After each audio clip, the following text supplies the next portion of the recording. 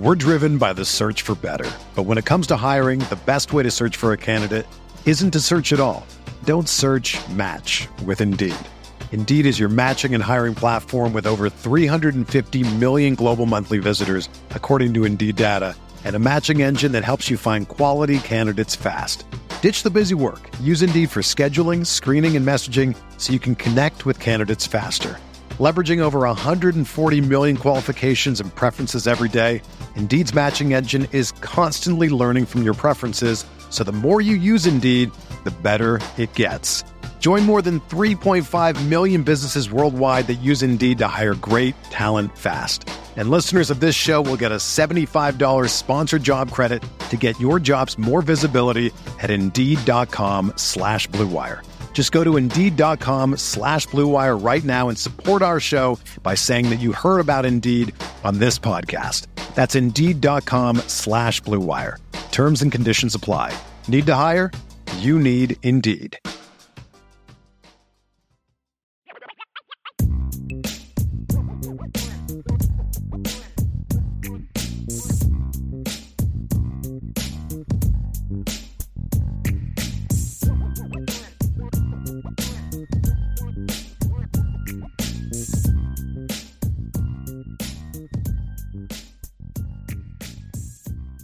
Notre Dame fans, it is the first day of fall camp.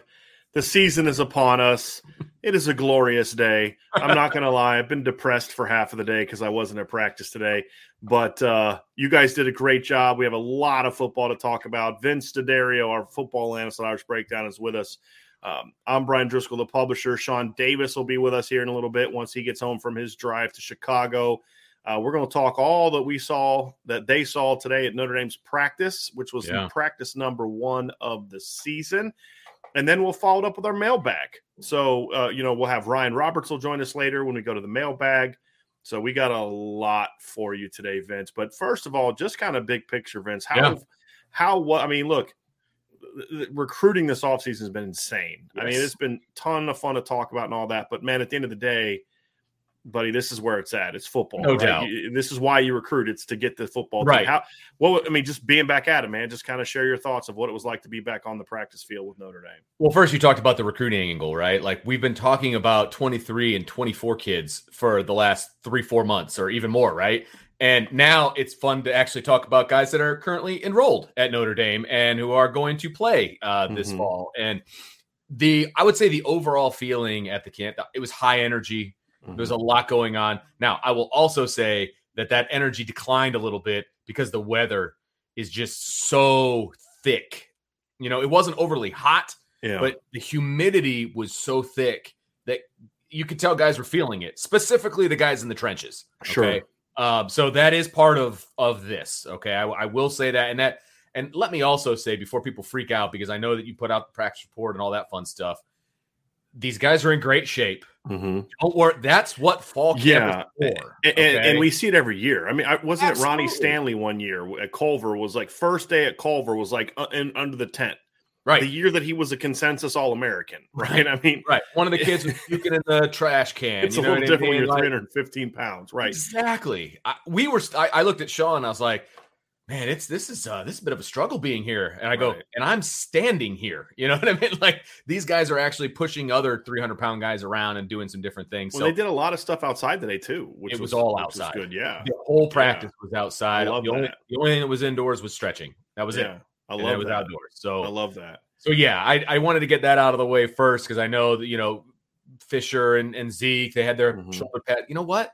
First practice, that's okay. Right. Because I'm not going to kill my guy on day one. And it was a longer practice. Coach Freeman talked about that. Okay. The other thing he talked about was, they're doing more to get other guys reps. So there was a lot of questions that we had in the chat about, hey, what are your thoughts on the longer practices? And I'm like, well, the way that practices are scheduled, you can get so many hours a week in during camp and then during the season. So most teams don't use their full hours, right? Because there's this new thing in college football of shorter practices, more tempo, which is fine. But I also think there's merit to longer practices if you're going to do what they did today, which was make sure you're getting more reps in for your 2s and your 3s as part of the longer practice. Right. And there was tons of reps for 1s and 2s. Right. We're limited reps for threes, but that's to be fairly expected. We don't normally threes, see them in the first practice. The threes were mostly freshmen, that kind of a thing. Right. But it was mostly ones and twos, like 90% ones and twos, and I would say like 10% threes. But you're right. You don't normally see the threes. A lot, and that's about a 10% addition on the practice, I would argue, based on what we're saying. So, and remember, we talked about this before too. When they were at Culver, they would send those threes or the young guys off to a completely different field. Yeah, to go do stuff, and everybody was together the whole time. Practicing together, doing the whole thing, high tempo, that kind of a thing. So, yeah, I overall, I think it was a great practice. I think the energy was up. Everything was good. It was really good.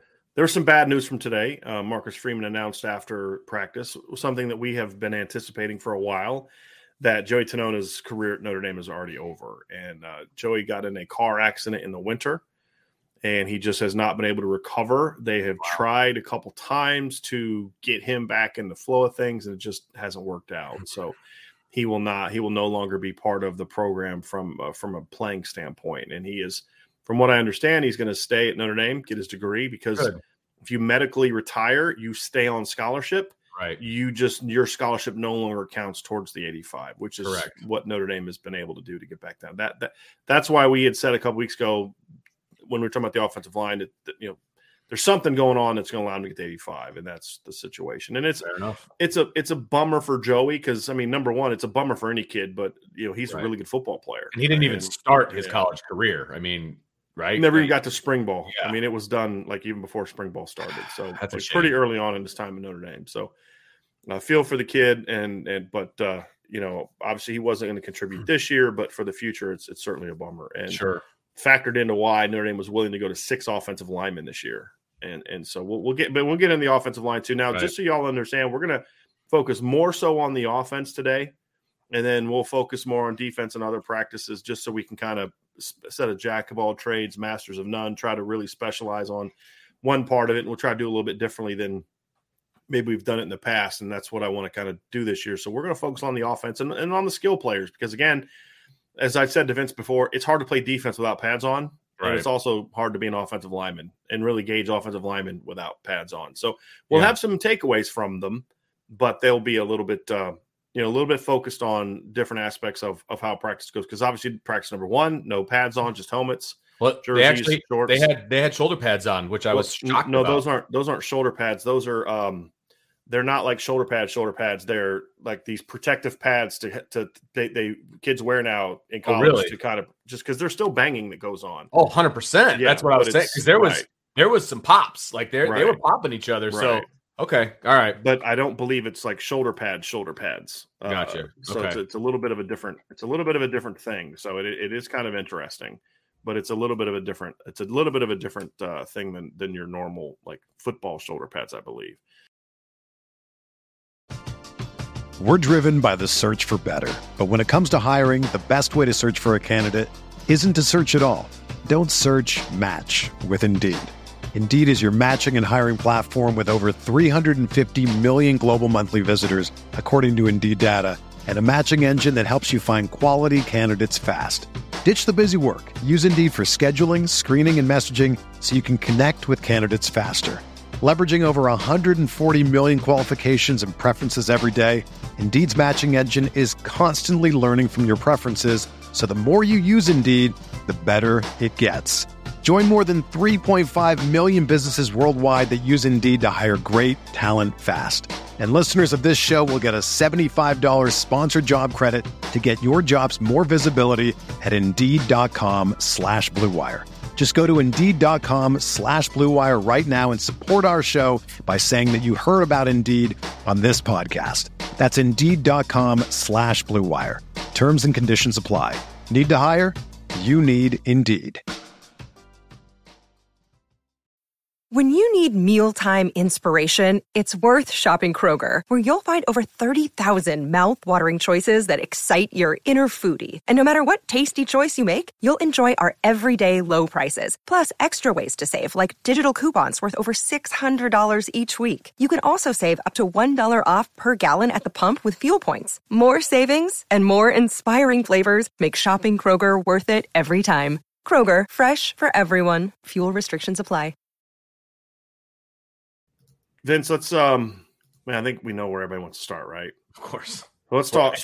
Where I wanted to start. And look, we'll just kind of get this out of the way now. This isn't anything specific. Just look, day one, there's always going to be conditioning issues. We've seen it every year. As I've said, we've seen all Americans go out on day one. Right. Because of heat. We've seen that in the past. And especially on day one, because your energy level is so much higher. It drains you a lot faster. You're going to have timing issues. You're going to have misses and those type of things. And so, like, when you look at quarterbacks, there's going to be some place you're like, okay, that's day one. Typical, we call it day one. We call them day one mistakes is what we always call it in coaching, right? So outside of that stuff, Vince, I really want to dive into just how the quarterbacks looked. And obviously Tyler Buchner. I've had a chance to talk to you guys. I've had a chance to talk to a couple other sources that were at practice today. Hopefully they're saying the same thing I did. And they did. And it sounds like number 12, Tyler Buchner, had a really good first day of practice. Look, again, with the whole recruiting and everything we've been talking about, it feels like people have forgotten about Tyler Buchner. And look, this kid is special, okay? He's special. The offense is different when he is behind center, plain and simple, right? There were times where, he was throwing off different platforms and being super accurate. They, like I said, they were running some red zone stuff, and there was some design quarterback keep stuff. And, I mean, he was just waltzing into the end zone because you have to respect the running back situation. You have to respect these receivers, but then you also have to respect Tyler Buchner's legs. And they weren't respecting Tyler Buchner's legs. And he was, like I said, he's dynamic when he's behind center. And nothing that he did today made me think otherwise. I will say that. I was very impressed with Tyler. He's clearly the starter, in my opinion, in Vince's opinion. And didn't he take predominantly all the I would say he took 95% of the number one reps. Right. They put Drew in here and there, but it was mostly Tyler, and it was very clear who was 1, who was 2, who was 3, and who was 4 for that matter. So that was so that part of it was very clear, and the play on the field backed that up, in my opinion, as well. Well, talking to you guys and some different sources, I think the one thing that stood out was that I kept hearing the word command today from Tyler. Like, he showed a lot of command. He didn't look last year like that freshman that's kind of like looking around, waiting for somebody else to take charge. He's not a super vocal guy. That's just not who he is. Right. But, whether you call it presence or whatever the case they may be, from what again, talking to you, talking to sources, the command they showed today is important. And that's something that you're going to need to see. The other players around him are going to need to see, Vince. No doubt. And we talked about that. Like, what are we looking for from him? Yeah, I'm looking for his footwork, and I'm looking for, where he places the ball and all of those things. Those are important things, right? No doubt. And we will talk about those. But it's, what is his command of the offense? What is his command of the team, for that matter? Look, the quarterback is a different position, right? You need to be a leader of the entire team, not just of the offense. And I saw a lot of that today, more so than I ever saw in the past. Right. And I think that's really, really important. Again, under the scope of this is one practice, I liked what I saw. I will say that. Yeah. It looked like the ball was kind of jumping out of his hand a little bit more today too. I used the word I used the word nonchalant when I was talking to you about he's effortless. Yes, right. And that's a much better term. Because you were struggling to find like the word to use, because it is almost like, was he slacking? And you're like, no, but it's just like, he is a really effortless football player. And I think it's smooth. He's just really very smooth. He was smooth in the pocket today. Right, absolutely. And his footwork in some of the individual drills and things like that is bar none better than every other guy wearing a red jersey. I mean, he was very, very good with his footwork today. He's the only one that wasn't getting coached up on that aspect of his game. I mean, it was very clear he had that down, and they were doing some footwork drills where they were kind of going back and forth, straddling a pad, and then they would throw off balance and have to get their body like turned around, and he nailed it. He nailed it, and he never got stopped from doing that drill. Tommy Rees stopped the other 3 guys at some point or another to kind of coach them up. I did see that in the videos you sent on that drill, right? Yeah. So I was very impressed with his footwork. But again, to me, that's kind of expected. He's supposed to have the best footwork of the 4 of them. That's why he's the number 1 guy, right? But his throwing motion is so effortless to me. Like, he's just back there and he throws it and it's like, it just gets out of his hand. He throws a little sidearm. He throws a little 3/4. Like he's all over and it's accurate every time. That right there was a big thing from today's practice. What you just said. And again, I want to make sure he's doing that in practice 6, 7, 8, 9, and 10. But that's a really important thing because one of the things that I noticed in a lot of the videos you guys sent me in the spring, what we saw from Tyler in the fall, as I'm watching him in pregame, the thing that made Tyler so special in high school is he could change arm slots and still be accurate and still throw velocity. Mm-hmm. Last year, there was a lot of times when I saw him either in practices of the video I got or in pregame and even some in the actual games where he wasn't as good with his change. Now, he would change arm slots, but if it was beyond just like a little dump off to Chris Tyree, he wasn't as accurate with that. So to see him back to his arm, he looked so much more. You know what it is, Vince? He looked more comfortable with his throwing motion. Whatever it is, he looks more comfortable with whatever changes he's made today. And I think you could say he looks more comfortable, period. It looked, but that the big one is that. Yeah. But the fact that he was able to change arm slots and still get zip and accuracy on the ball, that's the guy that was the 5-star quarterback in high school.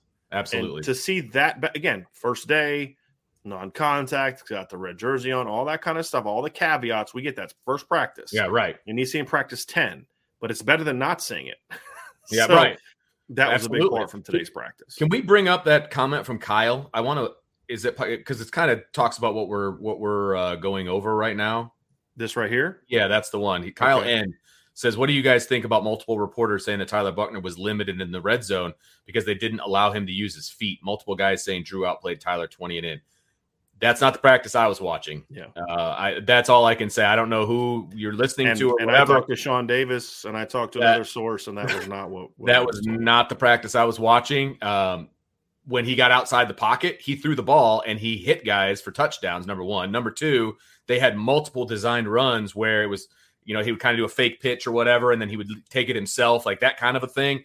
And they weren't doing that with the other quarterbacks. That was a Tyler Buckner thing, right? So he was in a 100% command in the red zone. There's no question about that. And on top of that, he was successful. So I could point out areas where the other quarterbacks were not as successful inside the 20. So that's not the practice I saw, if I'm being honest. And I'm trying to be as football coachy as I possibly can be.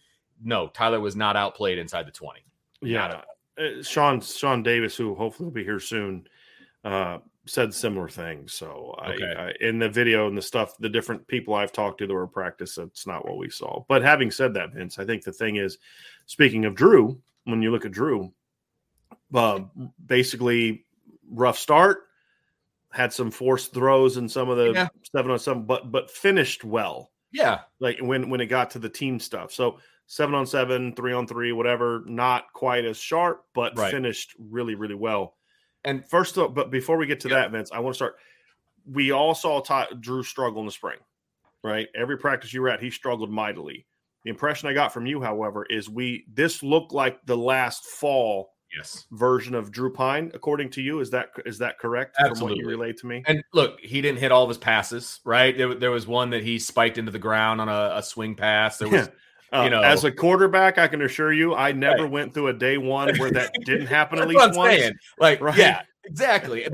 But he was the same guy around his teammates. You know what I mean? He got his swagger back, in my opinion. Like I felt like he is back in his role. Like he's doing what he's doing. He's pushing Tyler. There's no question about that. Like again, I will go back to what we said a year ago. Pushing Tyler how? Pushing Tyler to be better? Yes. Because from everything I've heard, I'm not saying he's pushing Tyler to be the starter. That's not what I meant. Pushing Tyler to be better. Okay. Absolutely. You can see the two of them talking about what you told me earlier when we talked was he's clearly the best. No. On this. Okay. There's no doubt. Okay. What I'm saying is I feel like he's easing into that number 2 role very nicely. And what I mean by that is he pushes Tyler. They talk, about what they're seeing. Like that's the role of a number 2, right? And again, we said this time last year. If Drew has to be in there and he has to lead this team, do I have confidence in Drew Pine?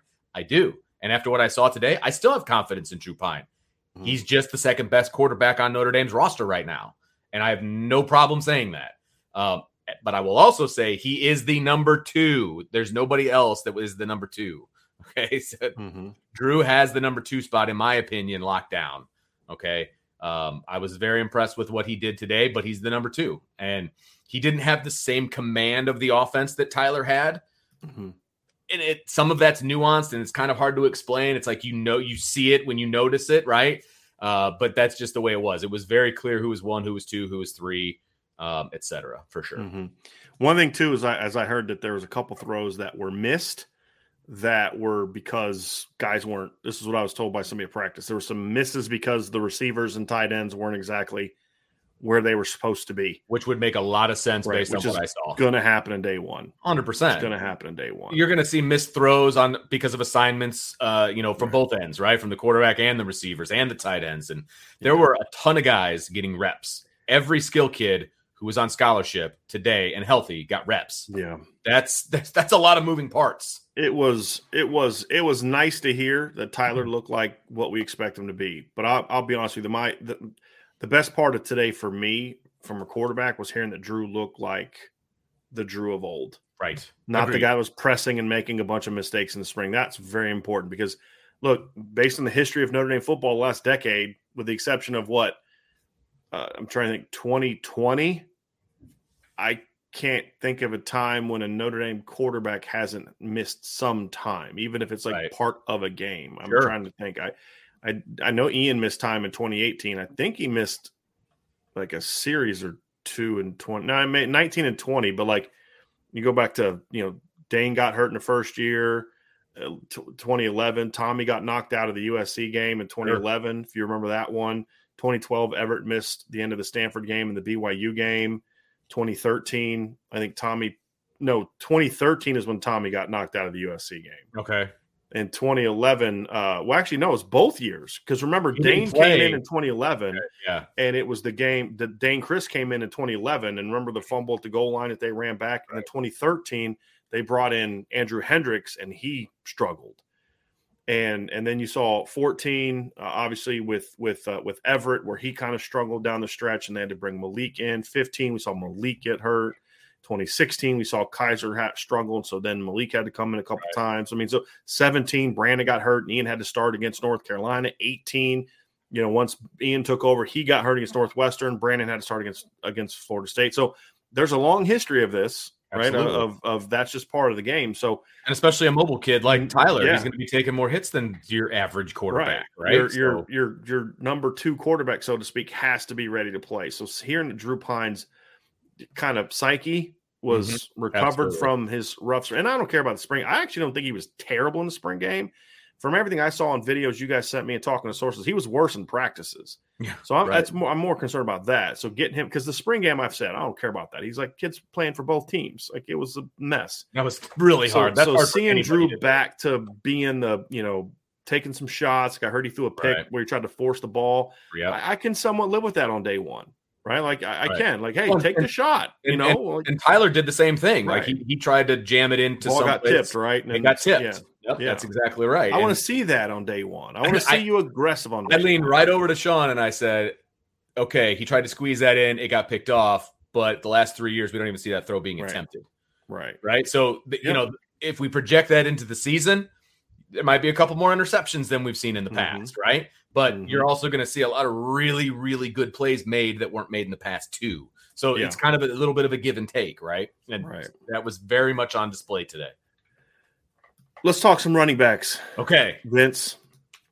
There was one guy Sean Davis. Right. So Sean had to make a little quick family run here real quick. So we'll hopefully we'll get him here soon. But he one of the things that he and I talked, we spent a lot of his drive back from Chicago kind of talking about practice and what'd you see? And he was really impressed by what he saw from Chris Tyree today.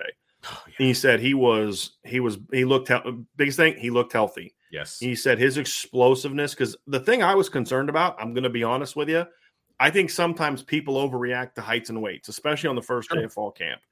But there are times I'm like, I don't know if I like that, right? And when I saw Chris Tyree up to 197, I was like, well, this is going to either be really good or really bad. And the really good is he's built up, he's heavier in the top, and he's going to be ready to take more of a pounding. The bad is he bulked up too much and he loses some of his quickness and explosiveness. And from what Sean said and from what you said, Vince, this was the Chris Tyree we've all been waiting to see. Yeah. From just again, no pads. Right. But from an explosiveness, attacking inside, but then I heard he also was able to get outside a couple times and make some big plays. Had a couple nice catches. Sounds like we saw the Chris Tyree we were, hoping this fall. Well, and I'll tell you what, and everything you said about Chris was 100% accurate.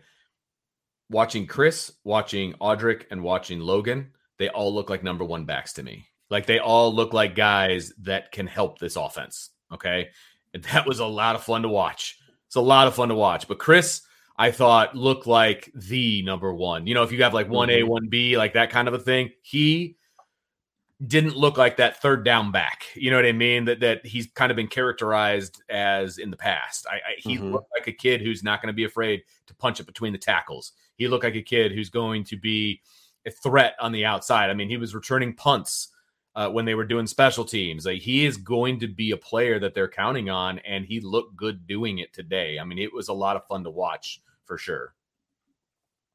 We had an intel piece the other day, so we can talk about it now, because one of the things that was a surprise from the intel piece that we had the other day, Vince, it sounds like Notre Dame's optimistic that Logan Diggs is going to be back for the opener. It's not a given yet, and he was wearing a red jersey today. He was. But the fact that he was out there going through drills to the point where he was actually bumping into people, that's a great sign. Not only was he going through drills, he went through team.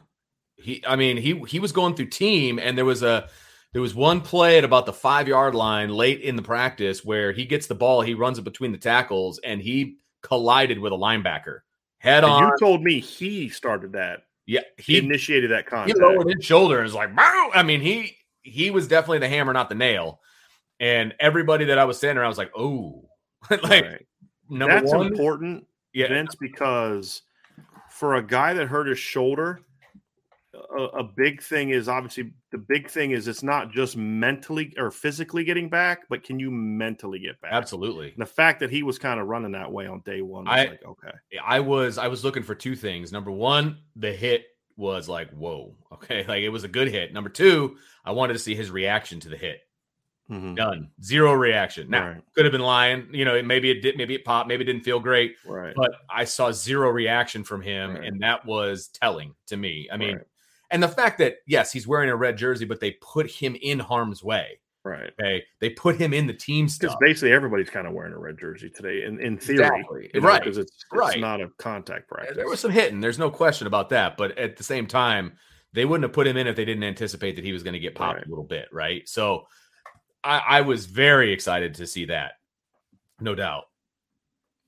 Audric Estime, I saw pictures of him, like, that is a good grief. He is a dude. But what catches me, and is every time I talk to somebody that's at practice, talk to Sean about it today, talk to you, talk to somebody else who's at practice today, the thing you always hear is that guy's feet for such a big back are really, really outstanding. Yep. No question. Like, I will never worry about his size, because his feet and his punch are so good. They were doing a drill with just the running backs where they were pretty much practicing pass protection, essentially, and they were practicing punching from different angles, right? And you've held the bag when running backs do punch drills, right? You see the same thing pretty much consistently with all the running backs, and then Audric goes and he punches, and I think Dale McCullough had to go back 3 feet. You know what I mean? It's just number one, it's a different sound, and at number two, it's just a different feeling. It's a different effect that he has when he punches, and it was very evident that he's been putting work in the weight room. Let's put it that way. One of the things that surprised me today was I was told that Jabron Payne definitely needs to build up his upper body. Yes. But he has a really strong, thick lower body. Like, he's built like a running back. And that was a question that I had. So other than that, what did you see? I mean, I know he didn't get a lot of team, but as far as drills, did he look healthy? Did he look 100%? He looked healthy. Okay. I mean, he looked like an incoming freshman to me. You know what I mean? Like, if Logan's healthy, if everybody's healthy, he's the last guy. But I think my question is more of that's okay. Like, you don't expect him to play this year if everybody's healthy, but Absolutely. does he look healthy? Yes. This guy hasn't played a healthy snap of football in 2 years, really, or 3 years. I mean, since he got injured his first game of his sophomore year, or junior year, missed the whole year, didn't play a ton. Last year only rushed for a little over 200 yards. Right. So no, he looked completely healthy to me. No question about that. I mean, he was running in between the tackles. He was doing all the drill work. He was doing a great job. It was it just looked in comparison to the other three guys, he just looks like he needs more time in the weight room. That's really all it was to me. I mean, he looked great. I mean, he was cutting, he was moving, he was doing all that. So none of he didn't look like a guy coming off of an injury. How about that? That's huge. Yeah, that's huge. That's kind of where I was wanting to get to. Yep. And if you didn't tell me he was coming off of an injury, I would not have known it. Let's put it that way. Okay. Good. Very good. Let's go to receiver, Vince. Everyone that I talked to, the star of the day today for Notre Dame was Jaden Thomas. 100%. 100%. What did you see from Jaden that made him? Because you had a lot to say about it to me. I want you to kind of tell all them what you told me. Just play my voicemail. No. Yeah, pretty much. Yeah. So basically, number one, you get more of the intel than I do, right? Going into and all of that. And I read your intel piece on the board and all that, but we've heard that he has been, a surprise of the summer, doing really well. But we've never, other than the blue gold game, we've never seen that in a practice. Exactly. Remember, we were told going into the bowl game that he was going to play. He didn't play a snap, right? And so it's like, okay, fool me once, shame on me. Fool me twice, that kind of thing. Like I was like, okay, when do I stop believing the hype, right? Because I keep hearing it. Well, the answer is no time soon, because I was surprised that he was running with the first team. I did not anticipate that he would be running with the first team. I figured Braden Lindsey would be out there with the ones. Which, again, do not put too much stock people into who's 100%. running with ones and twos. 100%. But I was surprised. Yeah. I'm just being honest. I was surprised. But you know what? He was like the go-to receiver during most of the team stuff, whether he was having Drew Pine throw to him, whether it was Tyler Buckner throwing to him, it always seemed like he was getting open.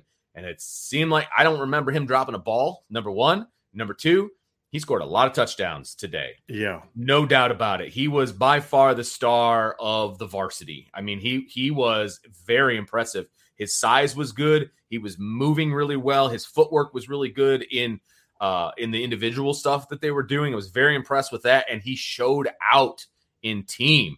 Like, I didn't know what to expect from him. We're all talking about the depth chart at wide receiver. Man, I was impressed with Jaden Thomas today. He is going to be a dude. Like, he's going to be like the guy that you need him to be so that the other guys are getting the touches that they need. You know what I mean? Right. Like, you need other guys to get covered. Well, you just need somebody that's bigger body to step up. Well, because Avery Davis is a slot. Lorenzo's your next biggest guy at 6'1", 195. Braden's not a big guy. Right. You need somebody, and obviously whether it's Deion Colsey, Tobias Merriweather, Jaden Thomas, you need at least one of those guys step up, and if more step up, that's even better. Right. The thing I noticed from photos of him, Vince, is the problem with Jaden. And I was reading over my evaluation of him when they signed him, and the thing, and I just put that in the chat, by the way, because somebody said that he's going to prove me wrong, and I said, prove me wrong. I graded him as a 4-star recruit. What are you talking about? Prove me wrong. The problem with his grade was in 2020 he caught 28 passes for 432 yards, only played 7 games. As a junior, he caught 21 passes for 238 yards, 1 touchdown, only played 5 games. Right. He hadn't had a healthy season since his sophomore year. Well, that's going to factor into your grade. And he was banged up a lot of his freshman year. So what I saw was a guy that's finally been able to get his body to the shape it needs to be because of, like, he had turf toe as a senior. Yeah, I think he's hurt a knee as a junior. I could be wrong on that. I mean, when you kind of have that many injuries, and you're a bigger bodied kid anyway.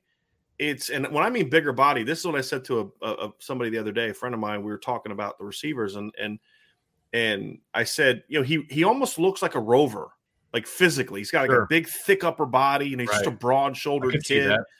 But when you're that big and you're not able to always be working out because of this injury or that injury, you can get a little fluffy.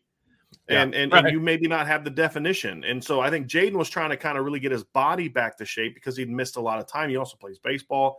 The thing I saw in the photos that I saw in the video you sent me and talking to people is his body has finally come back. And that strength that's come with that, Vince, is evident when you watch him play, based Absolutely. on what I saw in the videos you sent and what you're saying. Is he just has a size and a strength that you're going to really need to provide a complement to the other guys at wide receiver. Right. And that's a very important. Again, one practice, no pads. That's true for everybody. But it was just finally nice for us to see for you to see with your own eyes and the video you sent me, to see him just, okay, now we've seen it. Now we've seen what everybody tells us behind the scenes, right? Now we've seen it, and that was a really positive sign today. But Braden Lindsey's another guy that you said had a really good day today. Well, and with Avery Davis, we won't spend a lot of time about Avery because we know who he is. For him, it's just, is he healthy? And he looked 100% involved today. He took a lot of reps today. I mean, he was with the starting group at slot. Okay. He went through every individual drill. He went through team. He didn't look like he was limited in any way. He had a blue jersey on. So that is great to see, frankly. We wasn't sure if he was going to be 100%, and he may not be. And it may be a day where, he can't go full pads, but today he was great, and he looked every bit the part of a starting wide receiver at Notre Dame. Guy coming off a knee injury, that's all we care. I mean, absolutely. I could not care less about what Avery Davis does in practice did he catch the ball? Did he run routes? Because he's proven. We know what he can do. He did all those things well. He's proven in big games. I care about, is he healthy? Right.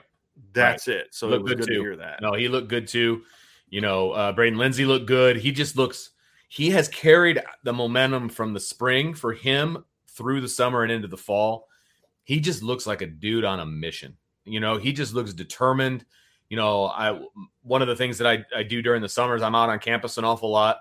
He's out on those northern fields, the public kind of northern fields on campus. He's out there all the time putting in work over the summer. I feel like he's driven. Right. And he's got blinders on. Like, that's who he is this year. And I'm really excited to see how that manifests itself during the season. But he's a different dude.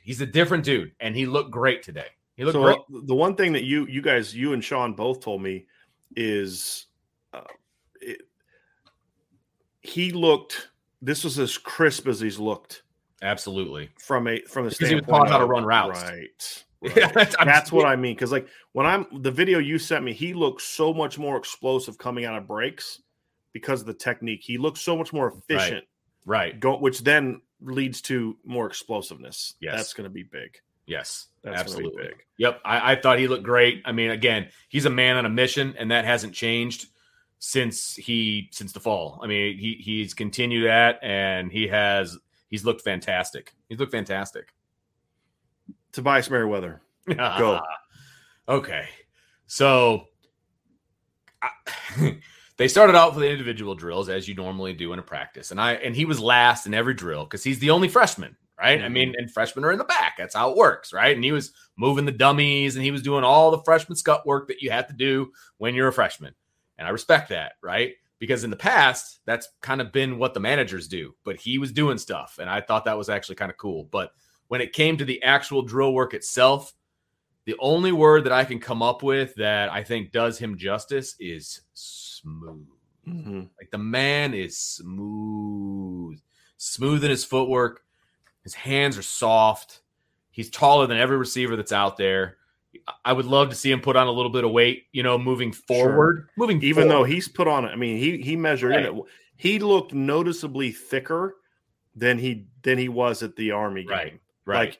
But yes, there's still a lot of filling out to do. Right. But that was something that I was encouraged by. Just when we saw him in January at the Army game, to see what he is now, like, okay, he's put on some good weight. Right. Absolutely. Dude, he is long. He is so long. That's the other thing that stuck out to me is that how long he is and just how much ground he can cover. Like, catching radius is what we call it. Like, It is, that boy going to be special. Okay.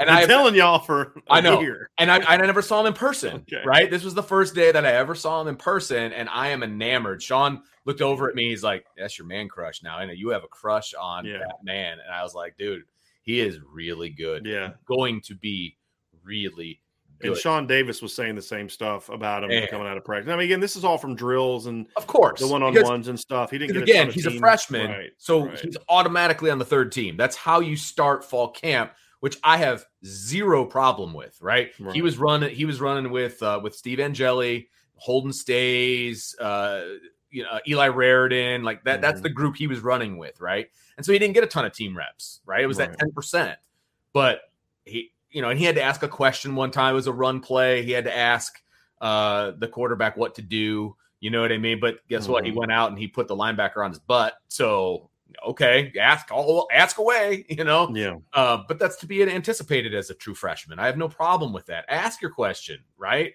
So the opportunities that he got, he did a good job, but it was very limited in team. So my observations are more from the individual stuff. Going to play a lot. Yeah. Going to play. The sentiment I got from you guys from practice 2 is Deion Colsey still just needs to play with a greater practice, with a greater sense of urgency. That's a good way to put it. I thought that it just felt like he was a different gear than everybody else.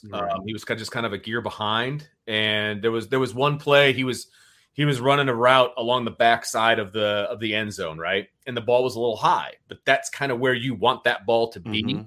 In that scenario, and he wasn't prepared for it. He didn't go up for it. Like he kind of went for it, and then he kind of alligator armed it. Like didn't really. It was a very catchable ball. And that's got to be his wheelhouse. Absolutely, 100%. I was very disappointed in that particular play. In drills, he just looked a little bit slower than everybody else. I don't know if that's a confidence thing or what it is.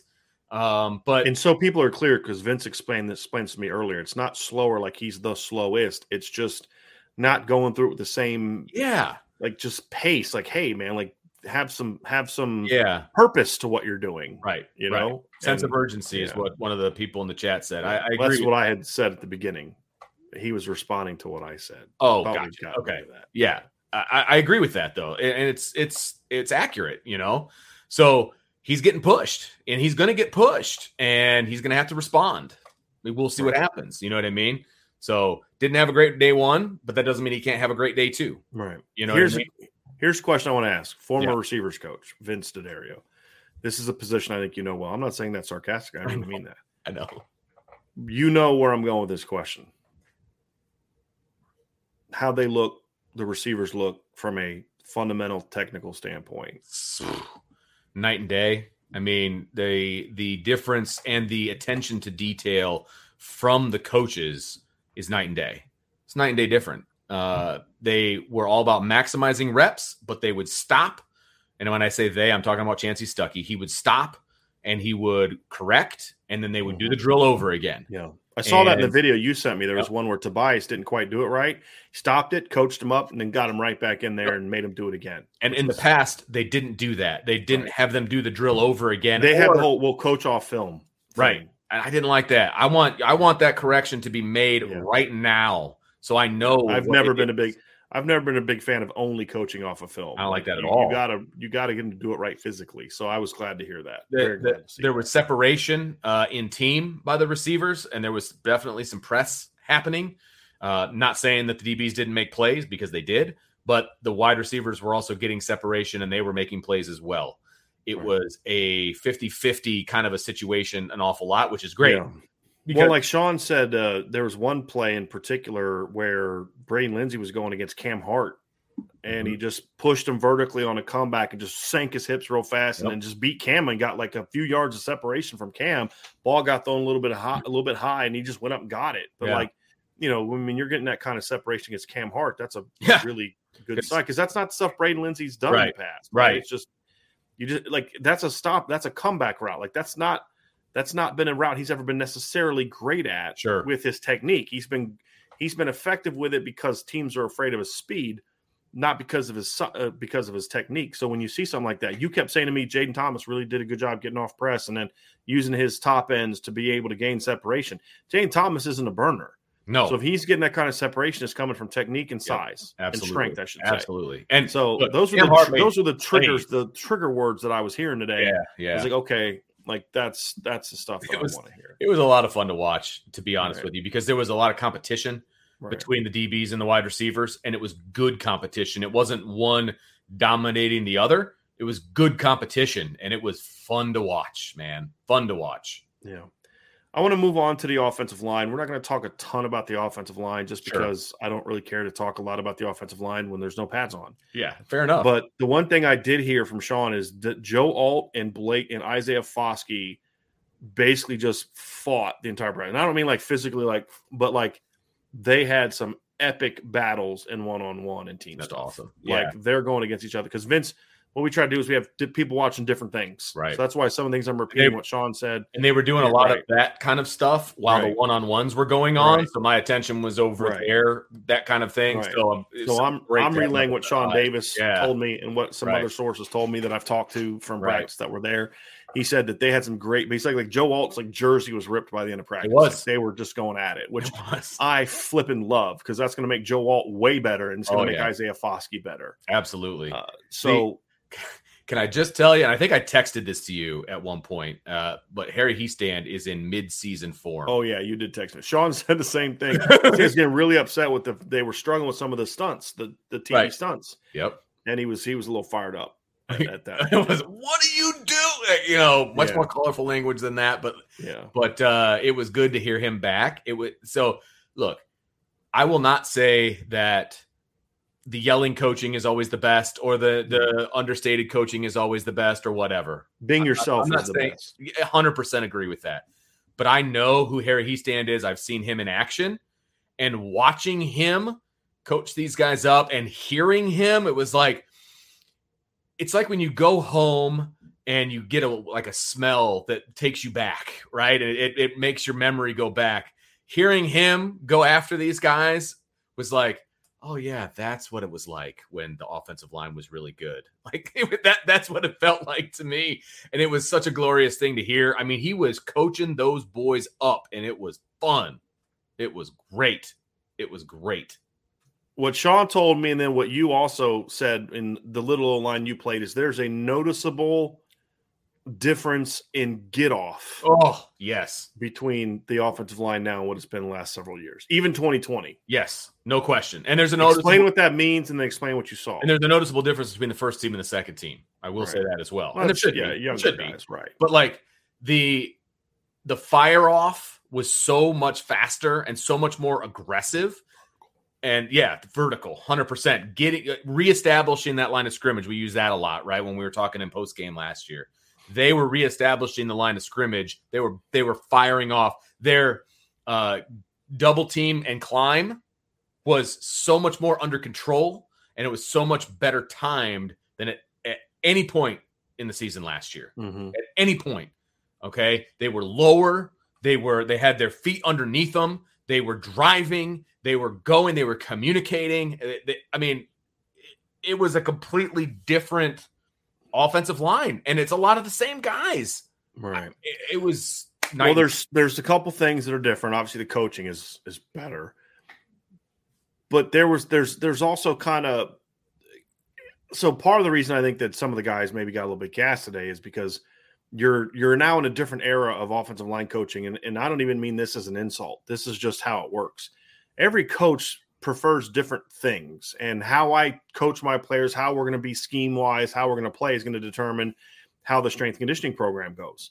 Right. So Matt Bayless is going to have an offensive line strength program that's geared towards what Jeff Quinn and the offense wants from their linemen. So in the past, it's been streamlined, it's been athleticism, it's been those kind of things, and they have not been as big or as physical or as strong.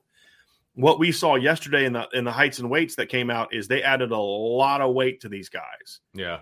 And part of that is because if you want a guy to play at a certain weight, you better hope he's at least 5 pounds beyond that when you get to fall camp. Good call, because you're going to lose that weight. Yeah. When you see Zeke Correll listed at 308, you're like, okay, that's because they want him to play around 300. And so he's going to get a little gas because he's got that extra weight. But that's geared because the emphasis is going to be, yes, you've got to have guys that are athletic and explosive, but it's more about we've got to be able to play with power and physicality. Yeah. And so to see Joe Walt looking like a lean 317, to see Blake Fisher actually down to 327, Josh Lugg's up to about 320, Jarrett Patterson's up over 310, Zeke Correll's around 310. You see those kind of things, Vince, and you're like, okay, Like that's a further evidence that the philosophy is changing. Well, then of course that's going to manifest itself in practice with a more physical, vertically oriented practice. Now, one of the things that you're going to struggle with a little bit when you are that way is early in practice, you're going to sometimes get beat by movement. Sure. And that's a big part of it is you're going to have some issues with movement, and you've got to be able to play through that. And so it makes sense that you're hearing with the stunts, because when you're too aggressive, a lot of times you're going to miss on the stunts. With threats to our nation waiting around every corner, adaptability is more important than ever. When conditions change without notice, quick strategic thinking is crucial. And with obstacles consistently impending, determination is essential in overcoming them. It's this willingness, decisiveness, and resilience that sets Marines apart. With our fighting spirit, we don't just fight battles, we win them. Marines are the constant our nation counts on to fight the unknown. And through adaptable problem solving, we do just that. Learn more at marines.com. Another day is here, and you're ready for it. What to wear? Check. Breakfast, lunch, and dinner? Check. Planning for what's next and how to save for it? That's where Bank of America can help. For your financial to-dos, Bank of America has experts ready to help get you closer to your goals. Get started at one of our local financial centers or 24/7 in our mobile banking app. Find a location near you at bankofamerica.com/talktous. What would you like the power to do?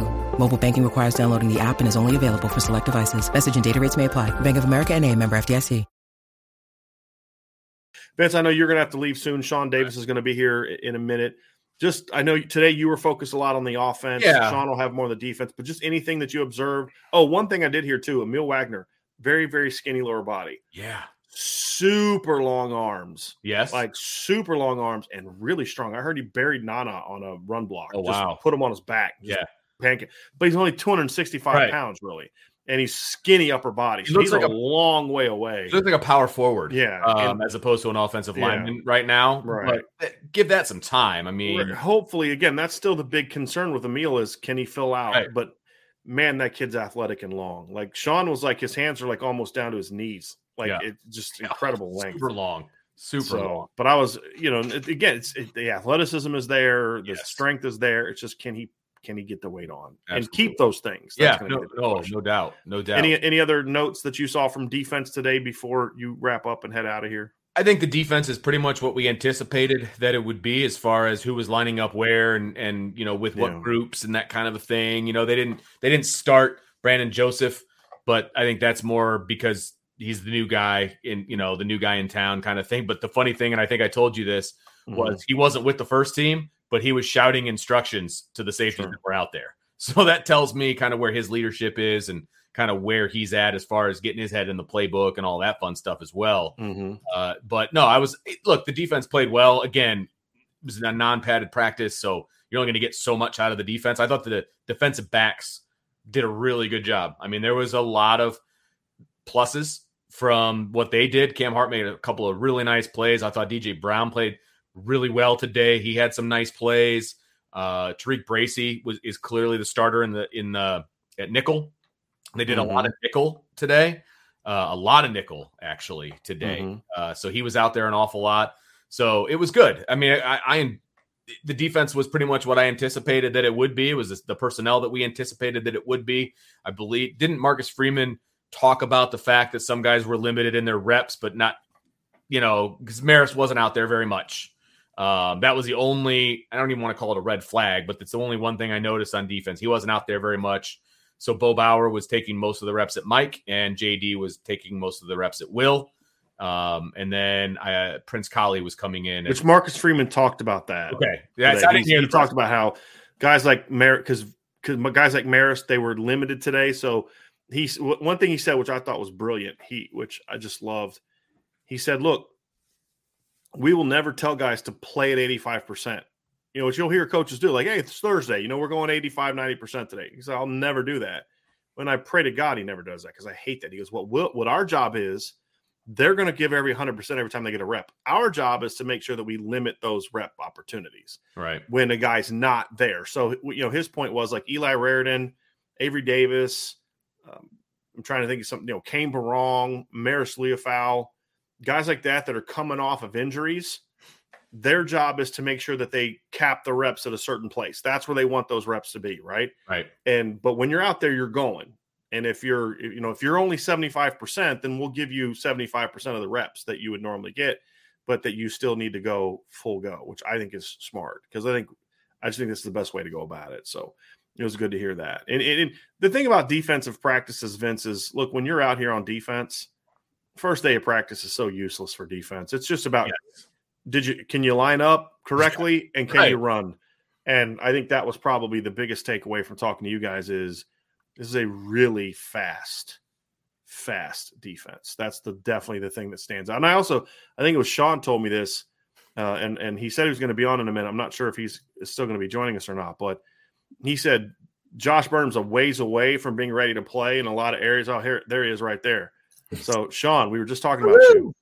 So I was getting ready to share with them the guy that you said that was most stood out to you on defense today in regard to just that first step burst, that there was a freshman that was especially impressive to you today. I look at the depth chart when I get there, and I see Vince. Vince is going outside. I look at the depth chart as I sit down, and I'm like, Josh Burnham is on the defensive line, huh? Mm-hmm. And so I'm looking in drills, and they finally go to team, and I'm like, in another year, this kid is going to be, and this is the only comp that I could come up with. His first step is so fast off the edge that he reminds me of T.J. Watt, what T.J. Watt ended up being at Wisconsin. That's what I forecast for him as a pass rusher. You know how it is. He doesn't have – he's not about to go inside too much on his pass rush. So, at this point, he's not big enough. He's not strong enough. But he knows that he knows that he's quick, and he knows that he's fast, and he gets off the ball. And if he gets around the corner, he can cause havoc. If he doesn't, and if the tackle pushes him a little bit, he doesn't have that strength to hold his route and get to the quarterback yet. Right. But it's coming. Right. Like, you can see it. You're like, okay, this kid is going to be a problem on the defensive line when he gets stronger, because that first step is something special. It just really is. And like today, he really didn't get to the quarterback, but the first step was so noticeable that I was like, okay, once he harnesses everything, it's a little stronger to where he can actually threaten inside on encounter, because the guys will know how fast he is. He's going to be a handful coming off the edge. And Sean, I know you're limited on time, because Sean actually made the drive from Chicago today to practice, did a great job and helped contribute to practice. But we went through the whole offense, Sean. I had Vince focus on offense today, let you kind of focus on some of that, but then on the defense, just kind of, if you just don't mind sharing with people just some things that stood out to you today, watching the defense, some guys that stood out. I know you had some observations of coaching, especially from a defensive line standpoint. So just kind of share with people before we move on to the mailbag, just kind of what you saw. Before we went outside, they worked a lot on TE stunts, which I don't know if Vince talked about it. Harry Heastand was heated going to the team. I shared that you had told me that he was a little fired up. Oh, he was heated because they weren't handling the TE stunts that the defensive line was working on in the early sessions. And so they talked about that. Defensive backfield was just really solid today. They just were. They were just really solid. DJ Brown stood out. Yeah. But DJ Brown stood out in the spring, Brian. So, is this going to continue to be a trend going into the season? He's really had a good spring and a good summer. Look, Brandon Joseph, they tried him early, and then they just decided, you know what? We're just going to go to the outside. Especially in red zone. They kept trying the back of the end zone in the middle. It was like, nah. So then they started finding success on the outside a little bit in red zone. But the defensive line and the offensive line was the best battle of the day. And, I left you a voicemail and listened to Marcus Freeman, and he echoed the same thing I said on the voicemail to you. we have an offensive line and defensive line matchup in camp where one wins the battle and the next unit or the opposite unit raises and comes up to that level and answers the bell. And they keep going back and forth, back and forth. We win this play, you win this play. You win 2 plays, we come back and win 3 plays. You come back and win 3 plays, we come back and win 4 plays. Which is not what it was in fall camp last year. It was D-line win, yes. D-line win, yes. D-line win, third teamers are on, O-line win, back to D-line win. I mean, it was pure domination. And so it was nice to hear that both coaches had some things today that they're like, well, we're going to have to get better at that. Yeah. Because, you know, iron sharpens iron. Right.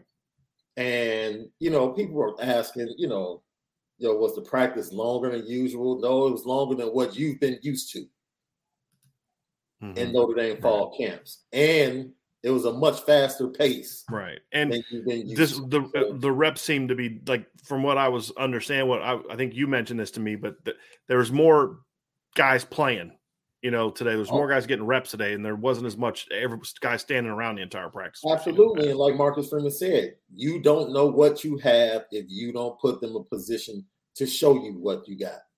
So yes, we purposely put 3s versus 3s so we can properly look at them and say, okay, now we know what we have. Let's start plugging them in and interlocking them with the 1As and 1Bs. So I told you for a first practice, I was pleasantly surprised. Pleasantly surprised when they went with the noise. You thought they would have some pre-snap penalties? None. Total focus, both sides of the ball. And they just went out and battled and competed. That's all they did. They battled and competed. And you could hear both sides of the ball chirping, talking. Houston Griffith, great day of communication. He didn't make a lot of plays, but when it came to checking off from a motion and a shift and letting everybody know what coverage they were in and what coverage was changing based upon that shift, he was the guy on the back end that everybody could hear that was very vocal. So that was a great thing to see. Ramon Henderson made a couple of nice plays, you know, in the passing game. I think that's going to be a big thing for me, Sean, is we're just going to have to see the safeties making more plays this year. So it's good to hear DJ's playing better. It's good to and not just playing, you know, he's the best guy. I mean, like we've said in the show a week or so ago, somebody's going to start at all these. Somebody's going to win the battle at these positions. But the guys earn the position. That's a different thing. And so it's good to hear that DJ's playing well, because that's going to raise Houston's level. That's going to raise Ramon's level. I heard Xavier Watts had an interception today during one of the red zone team periods. So, you know, that's a good thing to hear. So you want to see that, right? I mean, that's the thing, is you want to see competition, and that's a big thing. You don't want to hear that if we were hearing that somebody was running away with a position battle that we expect to be contested this early, that's probably a bad sign for the depth at your position. Yeah. And so it's good to hear that those guys are stepping up. And you know what else is a good thing, Brian? We go to camp and go to practice expecting to see something from Jason Adamiola, Isaiah Fox, Riley Mills, Maris Leofow. We expect that. And when you come away from a practice like, man, did I see those guys really do something today? That lets you know how impactful everybody else has been. It's not that they didn't do anything. It's that other people around them were really jumping up and making plays and making an impact, because you know those guys are going on Saturday, September 3rd, you can depend on those guys. But what we're starting to see is the maturation of everyone around them that's going to elevate that defense. And it was a pleasure. It was an absolute pleasure to see. And the freshman linebackers, when they played, especially in the first run game period, fantastic fits, being in the right position and going 100%. You know, no one was really hitting to the ground, anything like that. Let's just say it's all about today. Like today for defense is all about, can you run? I did want to ask you this. You start talking about the freshman linebacker, Sean. one of the things you had mentioned to me was how fast Jalen Steed and Nolan Ziegler were in the spring, but that they were like skinny. Yeah. How'd they look today? I mean, they both had 15-pound weight gains. Did they both look like they had kind of put on good weight this offseason? Like, how'd they look physically? I know you said they ran well, but how'd they look physically? Jalen Snead, to me, just looks like a kid that gradually is going to fill out. Right. It's not going to just pop on him, but he's gradually going to fill out. I wanted to see if he could hold up physically.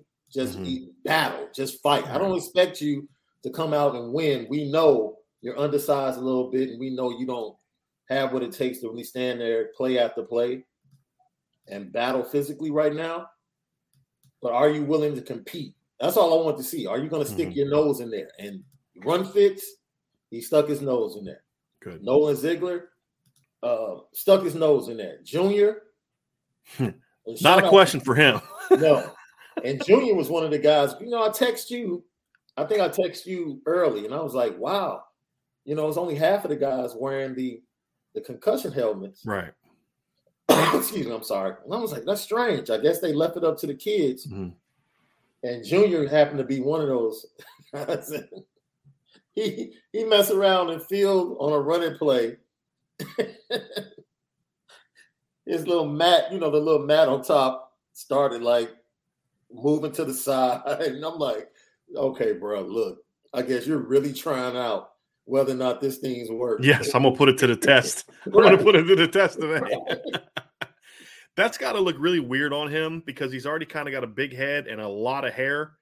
So then you put that that whatever that padding is on him, that's got to look a little funky. You remember back when we were kids, remember like Mark Kelso for the Bills? Oh, yeah. That big old Yeah.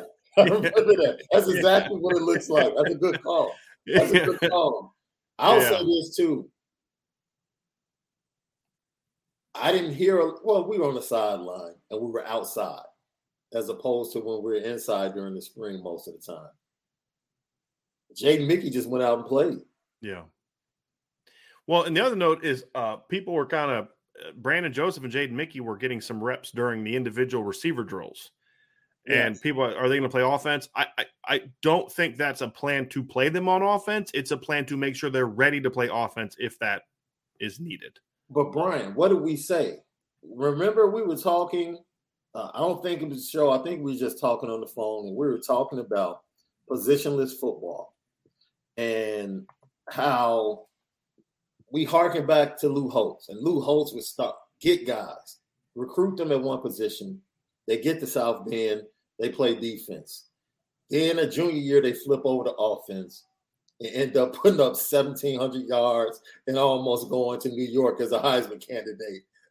Reggie Brooks. It's just like we have these athletes, and wherever we need them, that's where we're going to use them. And we're going to coach them up, and they're going to be successful.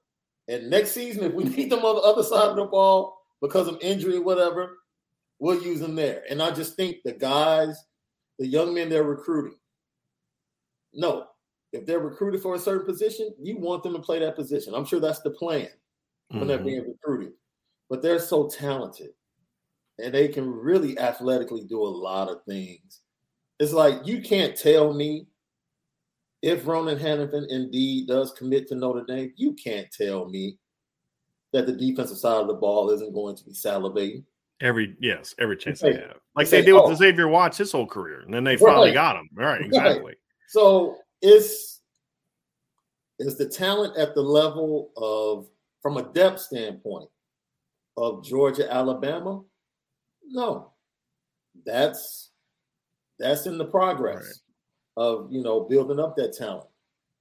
But I'll line up our ones against anybody. That's what I came away with today. Like, okay, yeah, I feel really good. Doesn't mean we're going to win the game. There's no trepidation for me walking into the horseshoe. Right. Not from the coach. We talked about this just the simple things I saw. I gave you a simple route that Braden Lindsey ran. Right. It was simply the way he ran it. It's like, you know what? I'm not sure he could have done that as effectively as he did that last year. it's the coaching is different, the competition is different, the speed they play it is different, and the bar has been raised. I think Marcus Freeman said that in his press conference. Like, who's exceeded your expectations? He said, no one, because my bar is here for everybody. Right. So, nope. Like, I expect everybody to be right here at the expectations that we've set. And so, like, I love the fact, because you watched the press conference, Vince didn't, so I can bring this up to you. Yeah. And we're going to go to the mailbag next when we wrap up on this, because I do have a specialist question to ask you. Yeah. Like, we're going to make excuses, not excuses, but we're going to put as coaches, Vince and I are going to put context to, you're always going to have kids not finishing the first practice. I've never seen a first practice. We were talking about how Ronnie Stanley in 2015 in the middle of first practice was over into the tent, right? You know, because that's part of it. But I love that Marcus Freeman was sounding annoyed by it.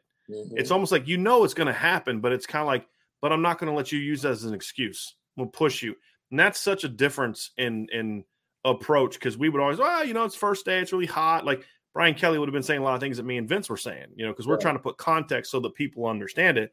But Marcus Freeman doesn't care about us understanding it. Marcus Freeman cares about what message are my players going to receive. Absolutely. And that was the big thing, is because whatever you say, it's about what your players are going to receive. Yes. And I did love that today, where it was like, you could tell he was sounded frustrated. And part of that, I think, is tactical, right? Yeah. That, not everybody finished practice today.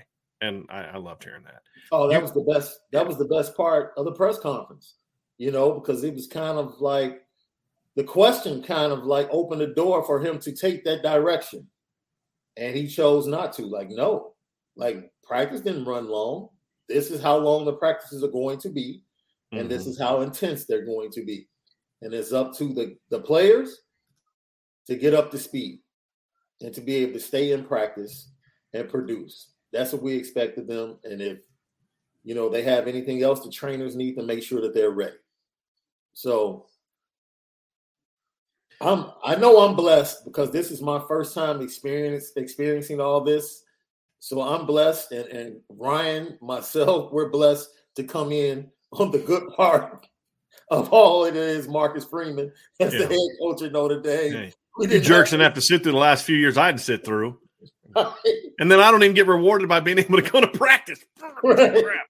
Crap. Before we move on to the mailbag, Sean, I say jokingly, it's kind of, you were impressed by another freshman today from just a strength standpoint, and that is Bryce McPherson, the freshman punter. So today was punting, so we didn't really get – I don't believe you guys saw the kickers per se. No. During practice. They were off doing their kicking thing. They did punting today. Yeah. You said you were – obviously consistency is a key, but you said you were really impressed by what you saw from Bryce McPherson from a leg strength standpoint. Freshman, sometimes you wonder about leg strength.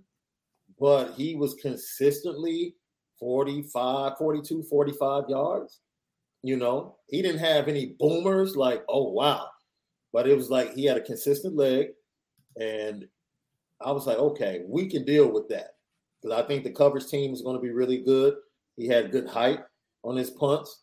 And, I think as a freshman kicker, you have to feel confident. I'm sure he'll be nervous his first game, going into a big game like that, but it's better than what we saw in the spring game with the two kickers having the duties. But I like what I saw from the freshman kicker and another freshman, Emil Wagner. Because I wasn't sure if you were going to be able to make it in, so I was explaining to them that you had said it looks like he can scratch his knees without bending over. Man. And I was telling him about the play about Nana, how you told me that he just flat put him on the ground, but just got to be able to put on that weight. Like, this is why we gave him a 5-star upside grade, Sean. Yeah. If he's able to fill out, the talent's there. That's not a question. It's just, you can't play at 267 in today's era. You just can't. Isn't that crazy? Like, 267 would have been fine. Perfect. The last time Notre Dame won a title. You know what I mean? Like, fine. But now it's like 267. Like, good Lord, dude, you playing tight end? I mean, he's 2 pounds heavier than their starting tight end. That's it. Yeah. So, different. Holden States and Eli Raritan. Yeah. Flashed in the red zone. They're really athletic dudes. They're going to be difficult to defend. This is a really twitchy team, Sean. I think that, like, we use the word athleticism and all, but there's different types of athleticism. This is a really twitchy group. And that's one of the big things you learn from day one. And honestly, it's probably one of the more important things because they don't have pads on.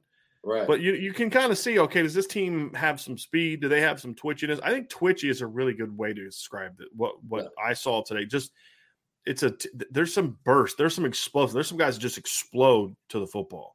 Yeah. So that's that was something interesting. So we're going to move on to the mailbag next. That's going to be it for practice recap. Before we move on, we're going to bring Ryan Roberts in here.